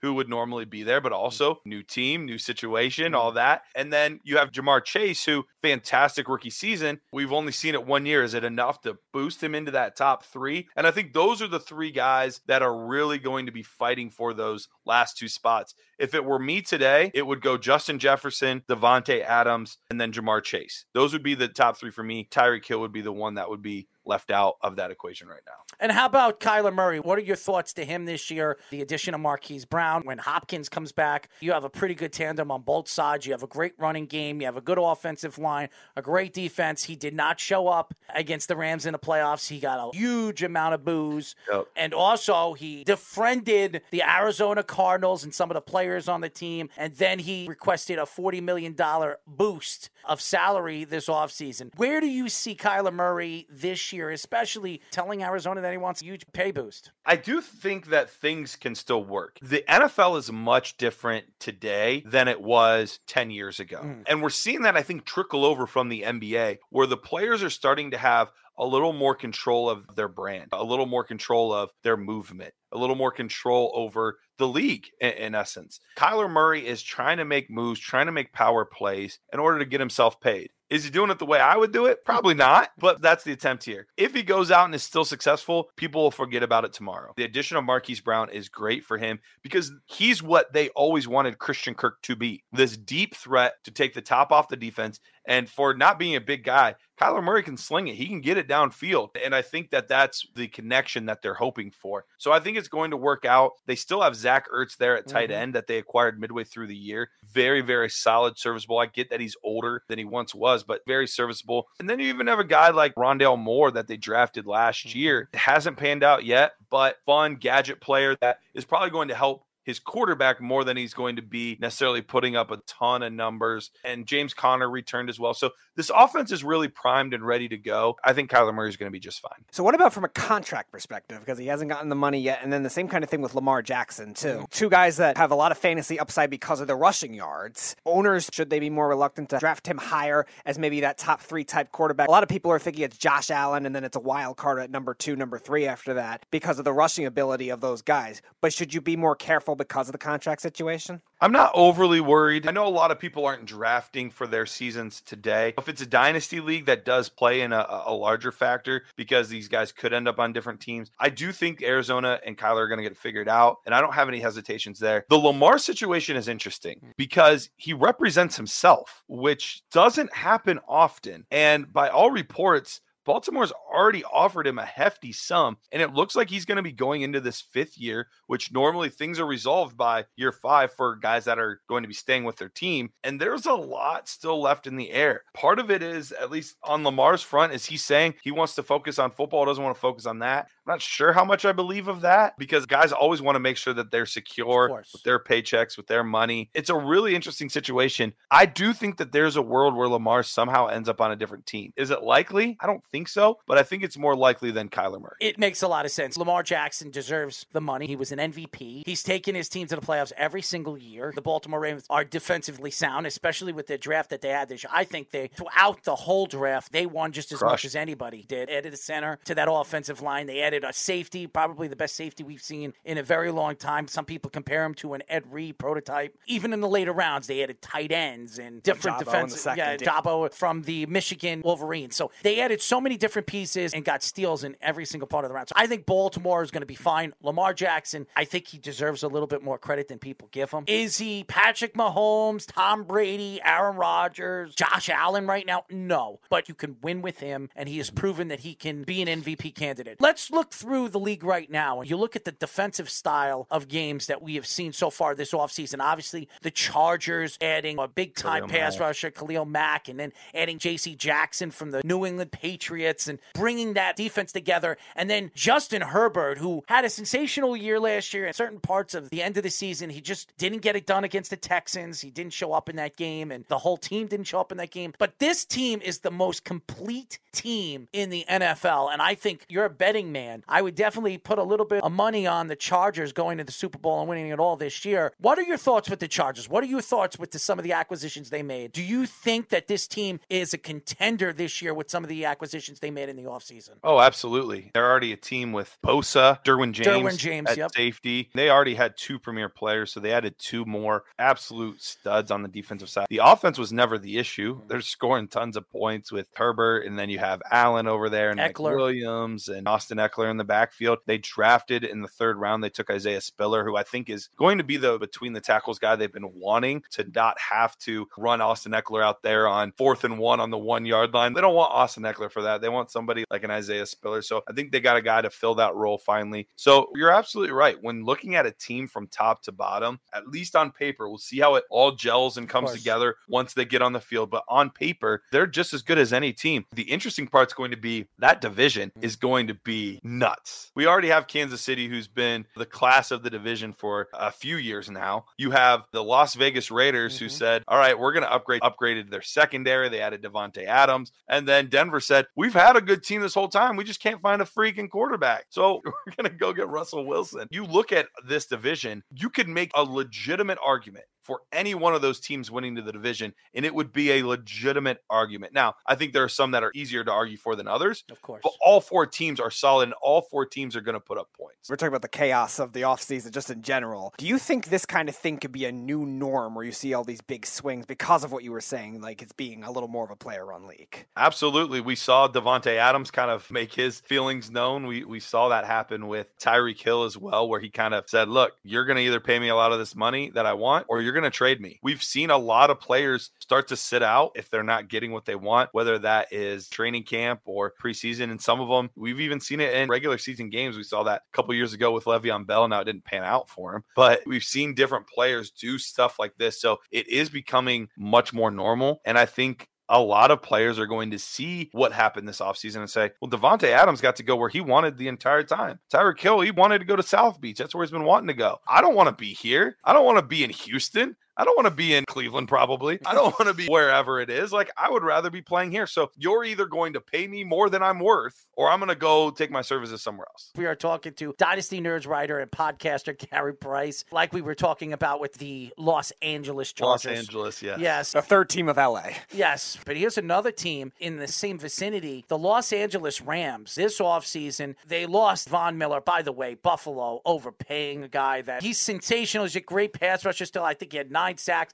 In the playoffs, he had 3.5 sacks. Fantastic. He was a big part of why they won, especially defensively in that fourth quarter. No question. But what Buffalo gave him was ridiculous. But they upgraded. I think they upgraded the position. They brought in Bobby Wagner, who is so very underrated at the position. He's been one of the best linebackers in the league this year, and people forgot about him. And they didn't pay him that much, and they bring in a talented player like that. They re-signed and gave an extension to Aaron Donald, who is the highest paid player besides a quarterback in the NFL history, $40 million a year. They gave Cooper Kupp $80 million. So what do you think of this Rams team? Could they repeat with some of the acquisitions they made in the offseason, some of the players that they lost, and even there's still a chance they could still bring in Odell Beckham after bringing in Allen Robinson, which is crazy to say. Yeah, you're absolutely right. I think there's a real chance that this team could be the first repeat that we've seen in a while. It doesn't happen very often, but they've got a great head coach in place. They've got two of the best defensive players in football, Aaron Donald, who is the best, Jalen Ramsey, who is an excellent corner on the outside. I mean, you can make an argument for both of those guys being top 10 players overall, not just on the defensive side of the football, just overall in football. Both really talented guys. I think it still all comes down to Matthew Stafford. Is Matthew Stafford able to do what he did in the playoffs, be efficient enough, not make some of the mistakes? If he can do that, they have just as good of a shot as anybody else. They're bringing back Cam Akers, who last year missed most of the season with that Achilles tear. Incredibly came back and played, which was shocking. But he didn't look like quite his old self. If he does get back to his old self Now you add a much more dynamic running game into the mix. It could be really interesting. Both for a dynasty and a redraft perspective, one guy that you have as a sleeper this year and one guy that you think could be a bust this year. For redraft, one guy that I think could be an absolute steal this year is Cole Kmet. Cole Kmet for the Chicago Bears. You look at that offense, it's Darnell Mooney and it's Cole Kmet. There are no other pass catchers that are established there at all. And even the guys that they brought in, Velus Jones, they brought in the 3rd round. Most people didn't think he was going to be taken until the 5th or 6th round. Then you had guys like Equanimeous St. Brown and Byron Pringle that are there. Like, none of these guys are established stars. And the big thorn in his side forever was Jimmy Graham. And Jimmy Graham is no longer there. Justin Fields in his 2nd year now. Feel so bad for that kid, by the way. They did him no favors. No. The coach that they brought in and not giving him the wide receiving help that they should have absolutely did. I feel so bad for that kid. Yep, but I think the beneficiary is going to be Cole Kmet. I think he was already 8th in football last year in targets, and the top 7 guys in targets last year were the top 7 fantasy football producers. Cole Kmet at 8 was at 19th. For fantasy football points. So that's an anomaly. Things are going to happen. It was literally because they couldn't get the ball in the end zone. He had 0 touchdowns on the year. So that's going to change. I think he's an absolute steal this year. Somebody that I think is going to be a bust. It's funny because I literally just mentioned this guy, but I've never been a huge Cam Akers guy. I've never been a huge fan of his game. I think he's a good athlete, but I think he leaves a lot to be desired on the technical aspects of being a running back, and add in the Achilles injury on top of it. I hear him going ahead of some guys that I really like, and I think he's just being a little overdrafted. As everybody knows, we are talking to Dynasty Nerds writer and podcaster Garrett Price, the Saints, and I think they're loaded. Offensively, this is probably the best wide receiving core we've seen in a very long time. We've heard stories that Drew Brees might be thinking about coming back for another year. I know he slided it in on his Twitter that he might be interested. He's unsure after getting fired from NBC. Not surprised it didn't work out for him over there at NBC. By the way, the contract that Tom Brady got was just outrageously crazy. I'll give Tom Brady a lot of credit, even if he doesn't even know how to be a broadcaster, to squeeze $350 million from Fox. I give him a lot of credit. It's an incredible thing for him. He's going to make more money doing that than he ever did playing football, so that's crazy to say that. But back to the Saints. They added a wide receiver in the draft. Michael Thomas is coming back. Alvin Kamara is there. Jarvis Landry, too, going back home. Let's say Drew Brees doesn't come back. I really believe there's a good chance that maybe not in the beginning of the season, I could see Drew Brees coming back. But if it's Hill or Winston, is this team good enough with those two quarterbacks, with the weapons they have, to make the playoffs? I think they could make the playoffs, especially because we mentioned earlier their division outside of Tampa Bay isn't the strongest division. The NFC, a lot of these top quarterbacks are all in the AFC right now. I think the AFC is just going to be a knockdown, drag out, but the NFC is going to be a much easier path. So while I think they can make the playoffs, a lot of it really does come down to Jameis Winston. They did choose to bring him back. He's going to be the starter this year by all reports at this point. We've seen flashes from Jameis. In fact, the beginning of last year, he actually played pretty solidly at the beginning of the year. Can he limit the mistakes and still make the big plays? So I think a lot of it revolves around him, but there's still question marks on Chris Olave. As much as I think he's a very talented player, he's a rookie. We'll have to see how that plays out. Michael Thomas hasn't played football in forever, and he was never a guy that was winning on athleticism anyway. You lower his athletic ability with all of these injuries and now age on top of it. Will he be able to come back and be the guy he once was? I don't know. And I love Juice Landry. As a Browns fan, love Landry. He changed the culture of Cleveland. But at the same time, he's not a spring chicken anymore. So there's a lot of potential there, but will it all come together at the right time? And that's the question. And you have a brand new head coach in Dennis Allen, who he's been with the team forever, and he's a great defensive mind. Can he bring it all together on both sides of football? That's what we're going to have to wait and see. I think they can make the playoffs. I don't think they last long. I know you're a big Ohio State fan. CJ Stroud, big expectations for him this year. So what do you think is his ceiling, and what are the odds you think he surpasses Bryce Young as what is thought of as that number one quarterback? So the thing CJ Stroud has over Bryce Young at this point is the more prototypical size. Bryce Young, for all of his ability, which is incredible, he's 5'10". He's Kyler Murray. That's what we're talking about. We're talking about these small, undersized quarterbacks. So that's the perk that CJ Stroud has ahead of him. Both play in good divisions. One plays in the SEC, one plays in the Big Ten. So you don't have any knocks there. I think Bryce Young is a little bit better of a passer at this point. Arm strength, he's got him by a little bit too. But it wouldn't shock me if CJ Stroud is able to string together really solid games and then be able to perform big when the pressure is on, which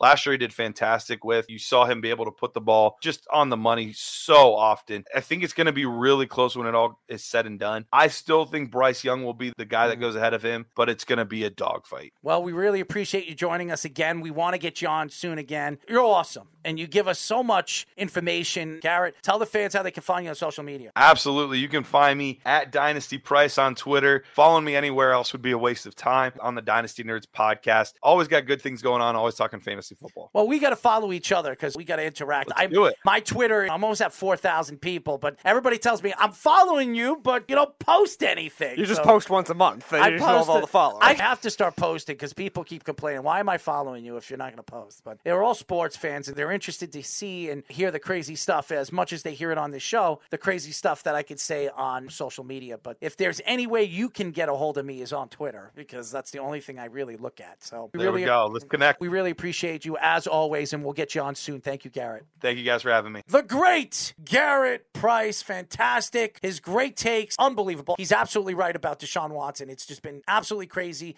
60 counts now. I think these stories are a little bull if you ask me, but go check out the HBO special. His lawyer says he has nothing to worry about. They seem pretty confident about some of the things that they got on these women in text messages, so we'll see what happens.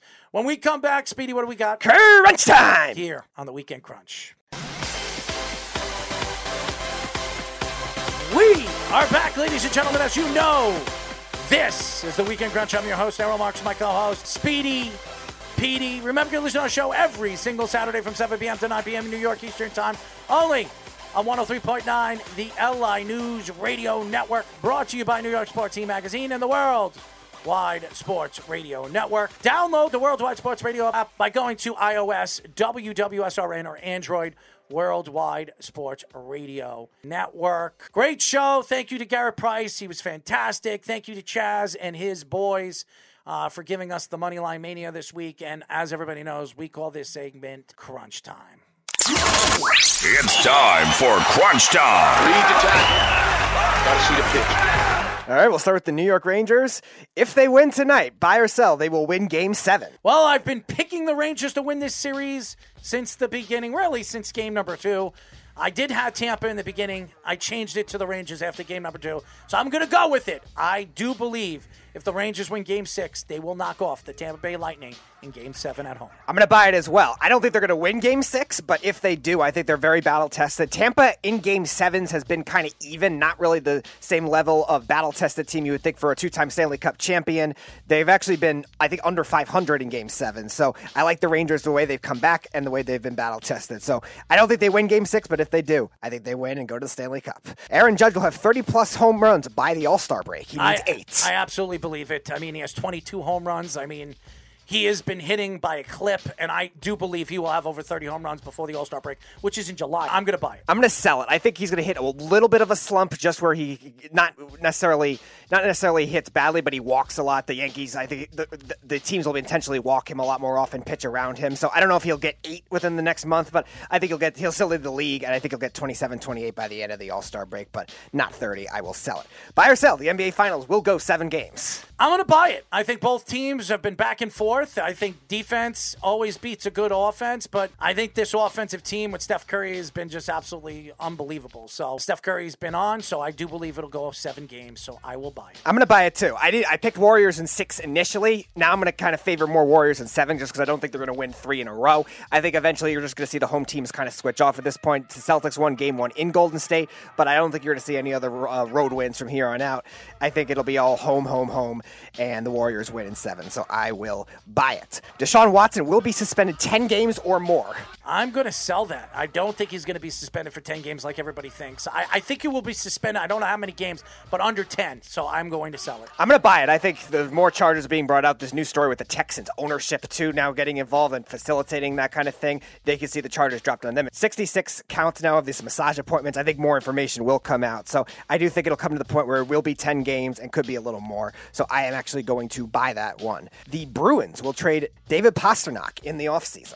I'm going to buy it, okay? Because I think the Bruins now, they fire their head coach. I think they're going to be looking towards transition and changing this team, so I'm going to buy it. I'm going to buy it too. Patrice Bergeron also potentially could retire. He's a free agent. Will the Bruins bring him back? He wanted to play for Bruce Cassidy, and that was a big reason he wanted to be traded initially. He got frustrated with the organization. He also had some rumors last year. They might have traded him when they weren't contending, so I absolutely am going to buy that. All right, buy or sell. Somebody other than Steph Curry or Jaylen Brown will win Finals MVP.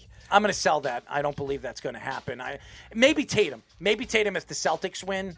If he has one of these unbelievable 2-3 games. Remember, because we've seen LeBron James and Shaquille O'Neal, the last 3 games of the series, just absolutely take over, and they became the MVP. So Tatum maybe, but I'm going to sell it. I'm going to sell it, too. I think Steph Curry definitely is the lock for the Warriors because just nobody else has been consistent. And for the Celtics, Jaylen Brown's been the best two-way basketball player. He had a rough game 1, but beyond that has played fantastic. Defensively, shutting down a lot of these wing players that have done well for Golden State. His value has been immense, so I am going to sell it as well. Buy or sell, Pete Alonso will lead the National League in RBIs into July. I'm going to sell that. There are other players that have played very, very well. I don't think he will be leading the National League by then, so I'm going to sell it. Yeah, I'm going to sell it too. I think the injury is definitely going to make him cautious in the at-bats. He might have some home runs here and there, but I think they're going to be more careful with him, so I am going to sell that. All right, last one. Colin Kaepernick will make the Raiders roster at the end of training camp. I'm going to sell it. I don't think Vegas is going to want to deal with the press problem that he's going to bring. So I'm going to sell it because of that. Yeah, I'm going to sell it too. I think the system as a whole, Josh McDaniels, what he's going to want to bring. The Raiders, yeah, they've done to extreme scenarios in the past, but it could end up being tricky for the way he is, being older, 33 years old now. The fact that they invited him says a lot about what the Raiders I think it's a start to the process for him to maybe make it back, but I just think... He's 33 years old. Well, I know that. That's why I'm saying a lot of the odds are against him just because he was a mobile quarterback too. I just don't know how much of a system fit he really is over there. Josh McDaniels, I don't know if he's going to create like the Patriots 2.0 type thing because we've seen that fail in other places, but I just think the way his offense runs, I don't know if he really is the ideal fit. So I think it's just a start for Kaepernick, but I do not think he makes the roster either. I will sell it. That was Crunch Time. I'd like to thank all the fans that listen to us every single week. We're happy to be back. We had a good vacation as me and Speedy are back for good. Thank you to Garrett Price for joining us, Dynasty Nerds writer and podcaster. Go check him out on Twitter. Fantastic. He knows his stuff. Chaz and the crew, Moneyline Mania. As everybody knows, Chaz is 8-0 last week when we weren't doing the show. Wes has been dead on with CFL. Check out their betting lines. They're fantastic. The best handicappers we've had on our network, and I believe the best handicappers in the country. So definitely check them out. We'll be back next week on Saturday with new guests and new content. Until then, this is Errol Marks and Speedy Petey saying good night, and we'll talk to you then.